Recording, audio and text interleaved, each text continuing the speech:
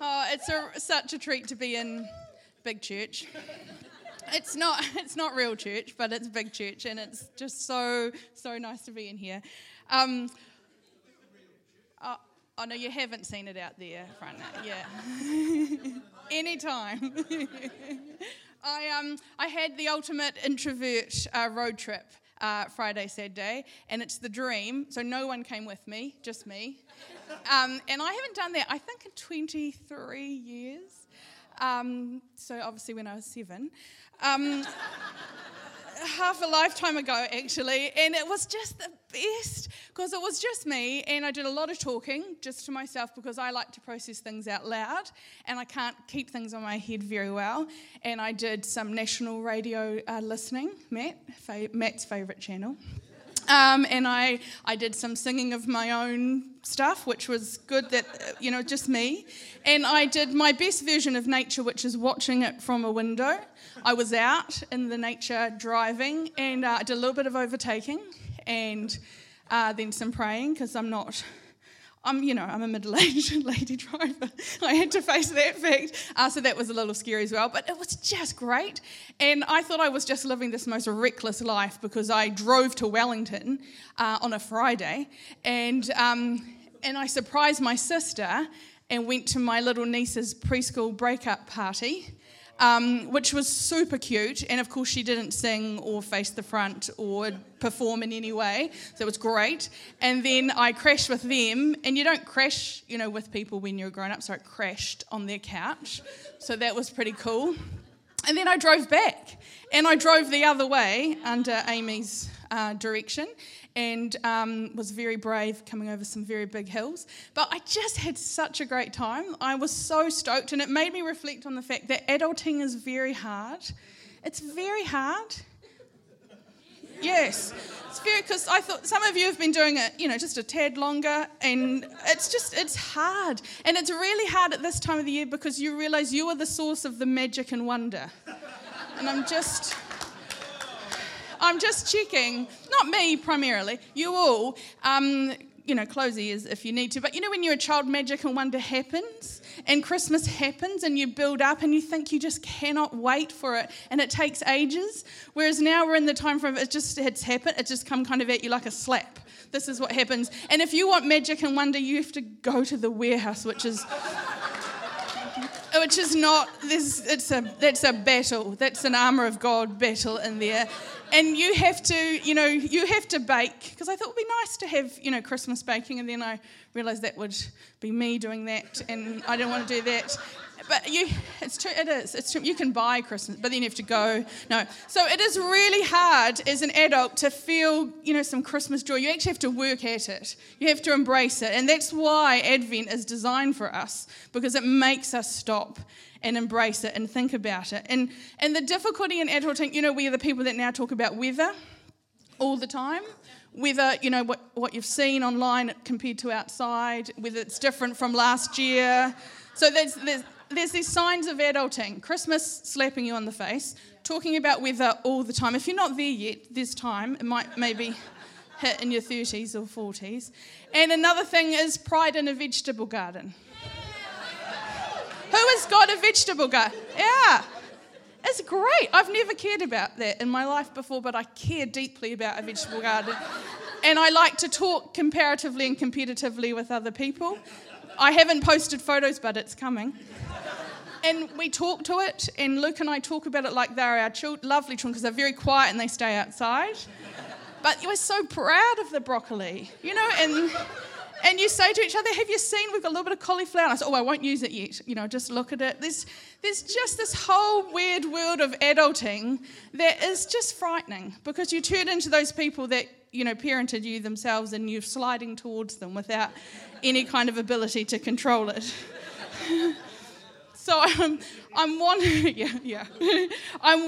within myself, and my encouragement to you is to hang on to Advent and make it your own and relish it and enjoy it and pace your way through it, so that you can have that magic and wonder again, and you can experience all the feels of Christmas, because the day may be sapped from you as you try and orchestrate it, but the lead up won't be.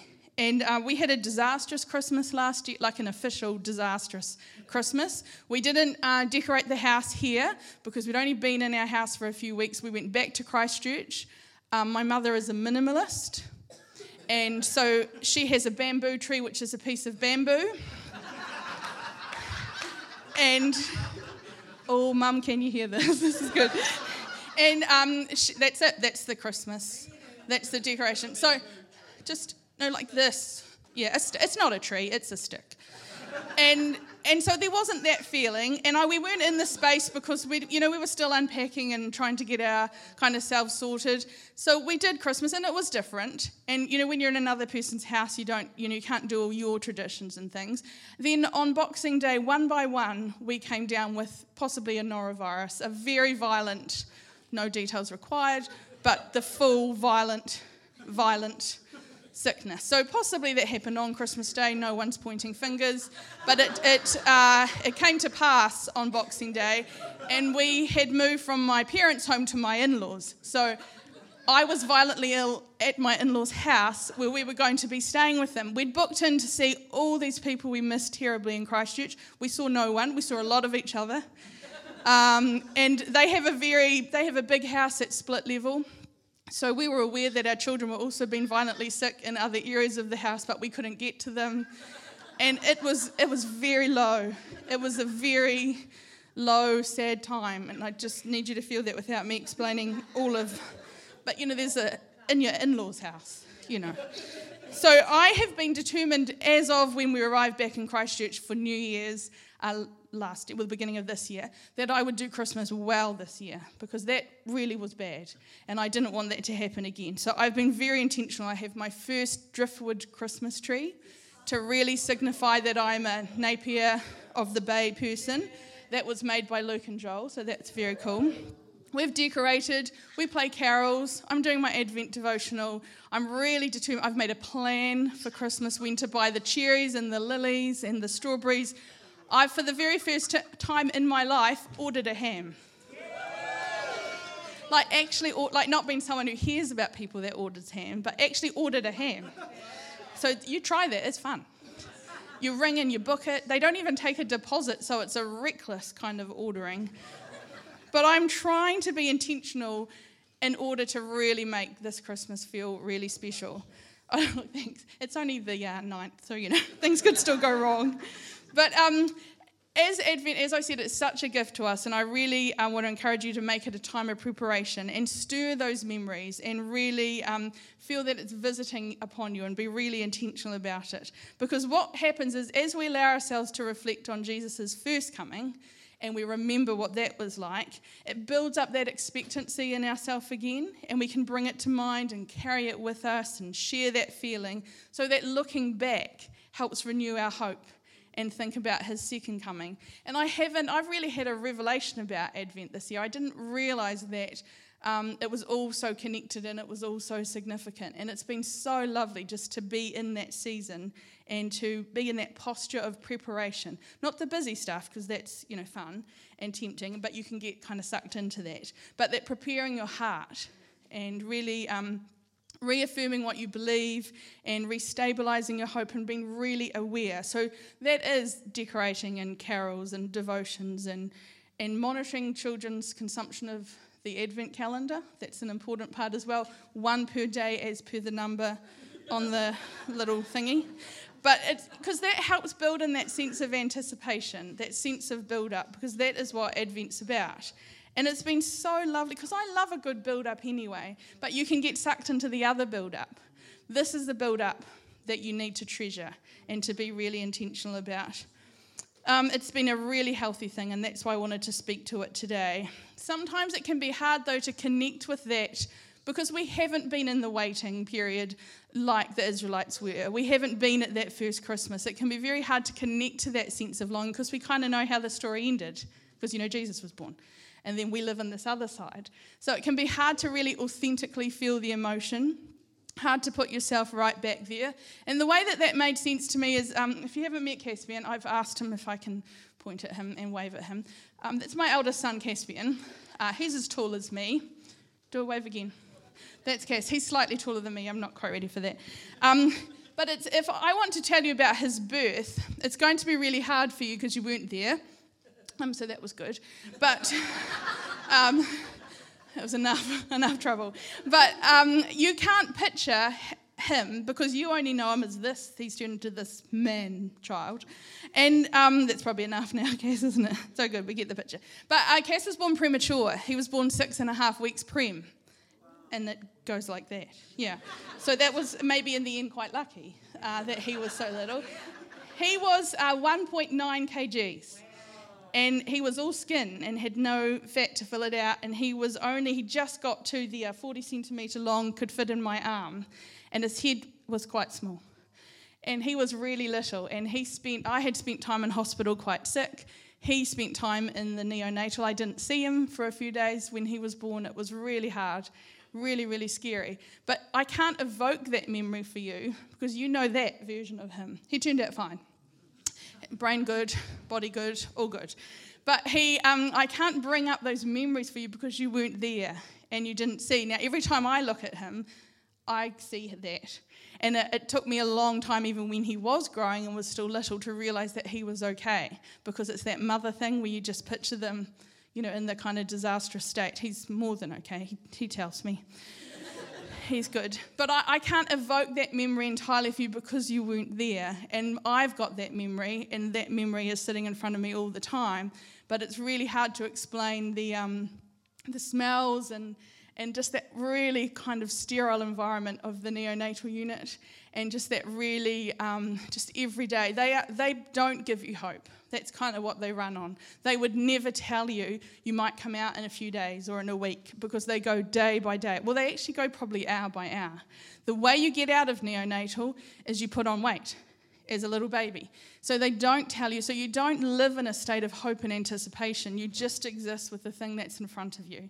You just watch all the machinery around them and the beeps and the buzzing and you just really hope, but you don't know what you're hoping in. You're just hoping you get out. And you watch other people leave, and people move through the nursery. The nursery's in kind of a semicircle, and it's significant if you move over to this side. So we'd always be like, oh, does that mean we've got better? We might go to the other room. But they don't tell you. Now, Cass managed to pass and get out after nearly a month, which is a relatively short stay, but just an eternity when you had expected to take a baby home.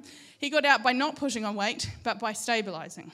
So he bet the odds and kind of maintained. So we didn't know up to that minute, really, whether we let go. And you just live in a hopeless state, feeling very, very lost, very dark, and you just literally look at the next thing in front of you, and you don't know if things are good or things are bad. And so for me, that same understanding of Advent is that I can look at him and reflect back, so I can think about the longing that existed before we had the first Christmas. But that's what I really want to encourage you to do. Make that emotional connection. Just reading the genealogy in 1 Matthew. That is 3 lots of 14? And each generation could be 44 years. We're nearly 2,000 years of waiting. Reading through the prophets, talking about how long, O Lord, how long will we wait? There's a real sense of waiting that's built up right from the Garden of Eden. And that is what we need to emotionally connect with in order to really understand the Christmas story and really understand Advent. Brian Zahn talks about Advent as carrying a theme of prophetic lament amidst the darkness of injustice with a God nowhere to be found. There's a real weight to the waiting. And we need to learn to wait and to quieten our souls, see what he'll do, see what he's working in us. We need to learn to foster that hope because, as you know, hope is a rare treasure in this world. So with Advent and preparing and being called to hope, it's a wake-up for us. It calls us to look up from our lives. It's not a hope that's wafty and iffy and maybe. It's a concrete assuredness. They waited, he came. As promised, he came. So we can do the same. As we wait, we know has come, will come. That's the only thing our hope is grounded in. That's the most definite thing that you can hold on to. And we must keep remembering forward. So remember and then think forward. We must make present that expectancy again for the Messiah. Share in that first waiting as we remind ourselves we're waiting and he is coming again. That's the thing that keeps our hope alive. And he does what he said he would do. That's a definite. So he will do what he said he will do. And that is our reason to hope.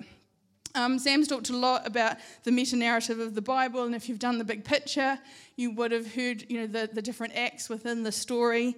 And I've kind of had an understanding of these stories as separate things, but it's really significant to me that these stories are part of a thread, and they're a message. The Bible is a whole story, a unified story. And if we look at the Old Testament through the lens of Jesus, we can see that he fulfilled all the longing that was expressed right from Genesis, the loss of relationship in the garden and their exile, right through to that. There was a promise already he would come again, he would deliver. There's always been a pursuit. We've always been not forgotten, and redemption has always been promised. There's the strong blessing through the line of Abraham. And sure, there's things get stuff up along the way all the time. And in the end, the people were exiled into Egypt, and there was the rule of Pharaoh, and there was this kind of feeling of a withering line. Will the promise actually materialize again? Once again, there is Moses. Same message. They will be delivered. A rescuer is coming. Now, I'm saying this very fast. This are generations of people. This is time and not knowing. They don't know the end of the story. They only know what's in front of them. Even after the Exodus, and they carrying the presence of God with them, Joshua through to King David, even knowing the promise of the Davidic line, the same feeling of, when will he come? They're exiled again into Babylon, the same feeling. Israel runs itself into the ground over and over again, but they have the same question. Is God true? Is he faithful? Will he return? Can we hope? How long do we wait? And these are very dark days that the prophets speak into very specifically, but they don't know the ending. So we read these prophecies thinking, oh yeah, that's exactly how it went. They didn't know. They didn't know. And the prophets' voices ring out again and again. They are promising the deliverer. They are promising the rescuer. And we heard last week one of the readings for Advent Sunday from Isaiah 9. The people walking in darkness have seen a great light. Now, they hadn't at that moment. It was 700 years before the Messiah came. So those words have been spoken into darkness and into uncertainty. But hope did come. This is what is so reassuring for us. These words were spoken into darkness, not knowing the end of the story. This is why we can hope. Those living in the land of deep darkness, on those living in the land of deep darkness, a light has dawned. For unto us a child is born, but they didn't know yet. Unto us a son is given. So they spoke those words with assuredness. They had hope. And the hope was real. All the scriptures are whispering, the rescuer is coming. He is coming. He will do what he said he would do. We use, and I can't show you because they're using it in there now, we use the Storybook Bible, the Jesus Storybook Bible. If you've got any children in your life, I totally recommend it. It's a lovely children's Bible, but the whole story is a thread from Old Testament to New Testament of the rescuer. So every Old Testament story is in context, explaining Jesus. It's so beautiful. And the lovely thing is you turn the page from the Old Testament to the New Testament and it's the same story. And it's really showing us. I've learned my theology from the Storybook Bible, but it's giving me a real firm foundation to say this is the same story. It's been coming all along. And so therefore has come, will come. And we don't have time to read through that 42 lots of 44 years, but if in your own time as part of Advent, read those names of Matthew 1 and feel those generations pass by. And we know those significant names, but feel that time. You can have hope. There's a beautifulness in that waiting. That is the most beautiful list of names. Men and women, all sorts of interesting characters that are the heroes of our faith. But read that to just know the fact that they said those names are recorded before Jesus, but they all knew of his promise. There's a real weight in that, and I think that is really important to kind of feel that weight, the weight, E-I-G-H-T word of the waiting, the other word, because it speaks, the promise is coming. I can have hope. There is something to anticipate. There is something worth anticipating. Psalm 25:3 says, none who wait for God will be put to shame. And Advent is for waiting, but it is not for nothing. It is waiting without feeling that lack. It is not waiting in vain. And I really think we've lost that art of waiting. because it's something we need to cultivate in ourselves, in our children, in our communities, in our society, that ability to anticipate and savour. And I'm of a generation that hasn't always had the technology that requires you not to wait, and even I get impatient. We had dial-up. When we were first married, we lived on Banks Peninsula, which is a little bumpy bit on the South Island, and we got dial-up, and you had to have a conversation about being off the phone, and because of the one line, and then you had to wait for it to come through, and you wait for pictures to download like this. But it was amazing, because, before you wouldn't have even done anything like that, but, wait, so then you'd go away and wait, and then because it was the country, sometimes it would fall off, and you'd have to come back. But that was the newest kind of technology, and that's like 16 years ago. Our kids, it's instant, so instant. But I can feel that impatience in myself, but I don't want to lose that ability to wait. We are obsessed with watching a TV program, and it's not coming back till January, which is a long time away. And we've been happily binging it, and then the next one doesn't come up. And then you're like, oh. But remember the good old days when the program was on, and then you had to wait for a week, and then it would come back, and then it had ads, and you had to wait through the ads. And that's when you go to the toilet or get a drink or do your homework or something. We've lost as a culture the art of waiting. And that is the cry of Advent, to learn to anticipate and to savour it again and wait. Because the manger is a symbol of promise. You can wait. There is something worth waiting for. He did come as promised. It's very accessible to us. And so, as I said before, we kind of exist in the space between two Advents. Is come, will come. And we are waiting, and we need to not be afraid of that longing and that yearning. And we need to not be afraid of that already and not fully yet that we sit and be. It's actually okay to be in that space. So I really want you to be encouraged. Let hope be renewed for you. You don't have to pull it out of thin air. The hope is He promised He was coming, and He did. So He will again. And celebrate the birth of Jesus, Emmanuel, with that expectancy. Face Christmas with hope and really cultivate that anticipation as you fight the doubt and despair and the uncertainty and the family and the finances and all the other stuff. It's a real act of healthiness to embrace Advent and embrace hope. So practically, for us, we know that He is our living hope. Hope is a person.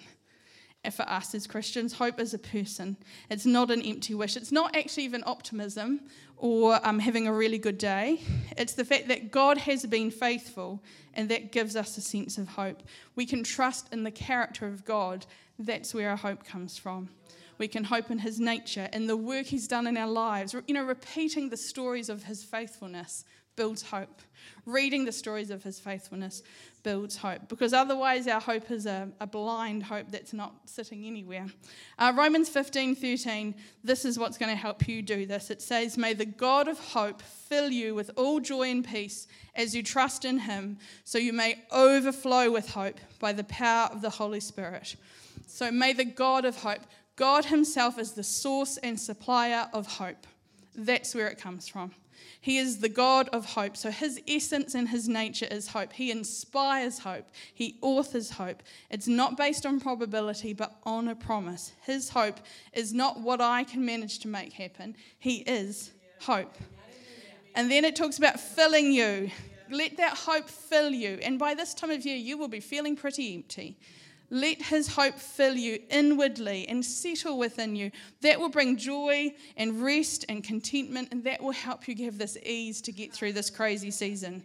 It's not about extroversion and kind of trying to look like you got it together necessarily. It's just that calmness within you. Let that be evident within yourself. And the next part is about as you trust in Him. Trust in Him. I always think of when I place my hope in His hands, it's like this little tiny offering, and I place it into these very big hands. So He's not going to say, "Oh, thanks, Charlotte, I've got your hope, we can do it now." It's kind of like dropped into a big pool of nothing. I'm exchanging my little bit of hope, probably based on probability and holding on to everything I can manage, into the hands of the person who is hope. Take His hope. Trust in Him. And then it says, so that you may overflow. So on a good day, you're kind of like 3/4 full, let alone overflow. This is encouraging us to even overflow with His hope. This is what people will see in us. And the answer is the hope is in a person. Said he would come, did come, will come. That's what it comes down to. Overflow with hope by the power of the Holy Spirit, not our own power. So in this really busy season that we are about to launch ourselves into, or in the middle of already, let's look forward with hope. Reflect on the fact that we haven't always placed our hope where it's been needed, but refresh ourselves with his promises. And let's redeem this season, because Advent is a separate time from Christmas. Advent is the waiting. Let's redeem that back and really relish that waiting and receive the gift of Advent, of hope, that we can look back and look forward and be changed by that hope. Because hope does not disappoint. Romans 5:5, this hope will not lead to disappointment, for we know how dearly God loves us because he's given us the Holy Spirit to fill our hearts with his love. I saw this wonderful quote in my Advent readings from Bonhoeffer. So 90 years ago, he wrote in the Advent season, the celebration of Advent is possible only to those who are troubled in soul, who keep themselves to be poor, who know themselves to be poor and imperfect, and who look forward to something greater to come. Isn't that beautiful? So I want to encourage you to look, my wee face is not coping in the heat. Look up. That's what I want to encourage you to do, to look up. Our future security is in him. Hope is not a feeling. It's not an object. It's not an idea. Hope is a person. It's a son given to us. I want to finish with just praying an Advent prayer on you, and then I want to allow the space that's left. We're going to play the song, O Come, Emmanuel, which is an Advent hymn for this season, and the words are going to be on the PowerPoint. And I want you to sit through that song and just sift through some of the things I've said, all jumbled in there. These are the main things I want you to think about, that your hope is in a person. Your hope is in a person who was promised and did come, so you can put your trust in him. Your hope is in someone who can overflow in you, and by the power of the Holy Spirit, you can have hope. So let's stand as we pray. God, we thank you for Advent. And Lord, we ask that you meet us in our waiting, the place where we long for what is not fully in view. Still our hearts and give us the ability to know that you are near. We believe your plans are good. We see it in the promise and the birth of your only Son. But sometimes, Lord, we struggle to see beyond the haze that surrounds us. Renew our confidence as we lift our eyes to you. Be glorified in our life during this season of expectation. Lord, we wait and we anticipate and we hope. Amen. So be seated and we'll play the hymn as you just sit and reflect. We'll just do that. Nothing else. I'd like to finish by praying for you, and I've been thinking a lot about the generations and thinking about the generations in my own family. My granddad, his name was Fred Beard. My dad's dad, he was a preacher in the Methodist Church. He loved God so much. And my dad is a lay preacher, and I get to do this too. Yeah. And I was, I'm sorry, it's quite a moving thing. I hate crying. Really moved today watching my son Joel speak as well, and just significance of family line. And I just wanted to pray over all of you, because those generations that are listed in Matthew, that's our heritage. That's our heritage, regardless of your earthly heritage. That's our heritage. And that heritage said a promise is coming. And the end of that line is Jesus. And we belong to him. And I just wanted to pray over you. This is how my granddad, when he would finish preaching, would pray with both his hands in the air and pray over the church. So I'd like to do that for you, particularly just wanting to cover you in the specialness of the season as we go into these next 2 weeks. It's going to be tough out there. Don't go to the warehouse often. Try and 11 o'clock's good. Try and hold it in. Oh, thank you. Okay, so I'm just going to pray over you like good Methodist preachers do. Father God, I thank you for your hope And I thank you that it's real, and I thank you that it is a person. And Lord, I just speak over our church that they would carry hope, they would know hope, and they would know who they are in you. Lord, thank you that you promised you would come, and you did, and you will again, and that your kingdom is breaking in every single day. And Lord, we are a people who just sit in there and wait for it to fully come. So Lord, I just pray blessing over these people, that as they go into this season, amidst all the craziness, they would know they carry hope, they would know that their lives are secure in you, and that they would know they can trust you because you have proven yourself, you are faithful, and you have given yourselves to them. So Lord, protect them from the craziness that's out there, and give them joy and peace in this season, that they may know your presence over Advent and Christmas. In Jesus' name, amen.